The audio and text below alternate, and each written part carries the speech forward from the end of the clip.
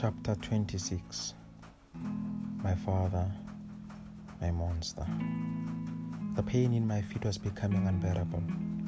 I had been up since before 5 a.m. to collect items to sell to anyone who cared to listen to my latest promotions. And I had been working incessantly, climbing stairs and crossing roads, trying to earn the transport money for the next term. Sometimes it was cheap food processors, other days it was sort of knives, or some other ridiculous handheld battery-powered massager.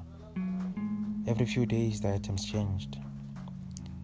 I had hardly got used to the pay-off line when another product was introduced. Few people stopped to listen to my pay-off line. Would you like to take a look at our latest promotion, sir, ma'am? Most people had already turned their backs by the time I'd finished the sentence. Others glared wordlessly, letting me know I was a nuisance. I had found the job through a newspaper advert earlier that month. We were required to dress smart and start the day early with a briefing on how to sell the latest product. I was often enthusiastic at the start of the day, but by the end I was drained from so much working and carrying heavy bags. The company kept any commission I made until the end of the month. Often dogs would chase us in homes. Train passengers didn't give us a second glance.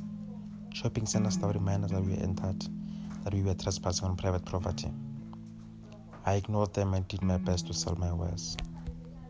But after I got manhandled and roughly evicted, I became more cautious. Residential flats usually had signs saying no hawkers. I often ignored them, and some things sometimes got lucky and made a sale.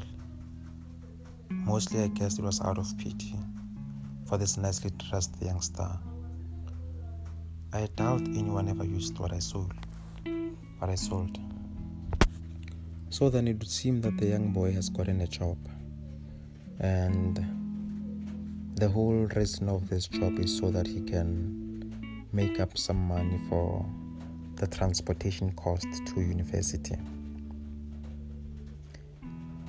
He goes on to further say, at the end of the month, I went to the finance office to collect my commission. It was time to say my goodbyes. For some reason, the staff had taken quite a liking to me. The boss said I would make a successful consultant one day.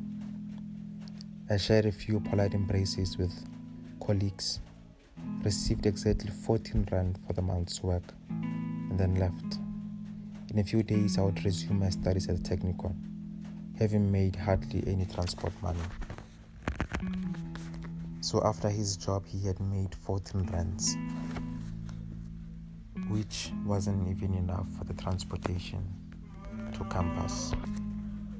Now the atmosphere at my cousin's house began to sour.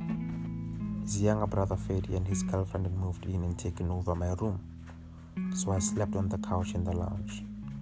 I didn't mind, but Freddy's girlfriend disliked me. She saw me as a nerd and never understood why I spent so much time on my books. The house had no ceiling, so at night a light in one room penetrated to the other rooms. This became my first source of disagreement with me. I often had to study and write assignments late into the night, using the ironing board as my desk. She complained that the light kept her awake, so I bought candles. It worked for a time, but Freddy had a car and worked at a petrol station just 5 minutes from the city campus where I had most of my classes. So I started catching a lift with him. For the first time, I didn't need to skip any classes. I even managed to save money.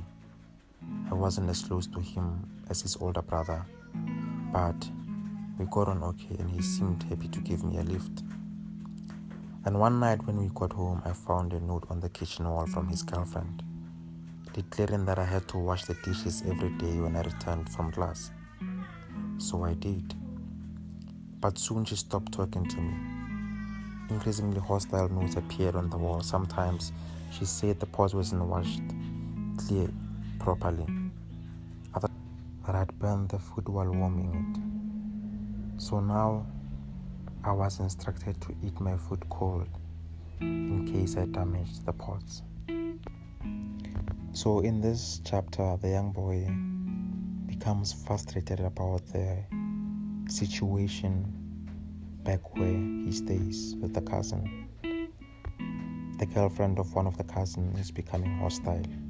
He seems to complain about almost everything the young boy does.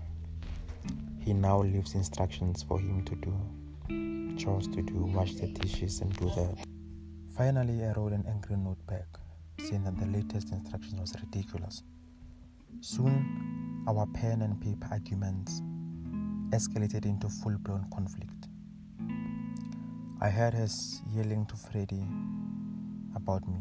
It seemed I had crossed a line. A few days later, I arrived at the petrol station to catch my lift home, only to find that Freddie had left without me. Fortunately, that day I had enough money on me to catch the bus. When I got home, his girlfriend was smiling. She told me it was her doing, and that he was no longer allowed to give me a lift. Just couldn't understand why he was allowing his girlfriend to come between us and make my life miserable. He had only recently met her. What happened to the lifetime we'd spent together in Udebeck?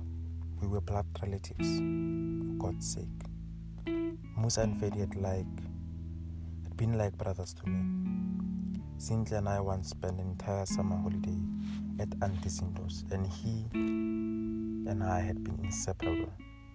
Fedi was 5 years older than me, but always very close.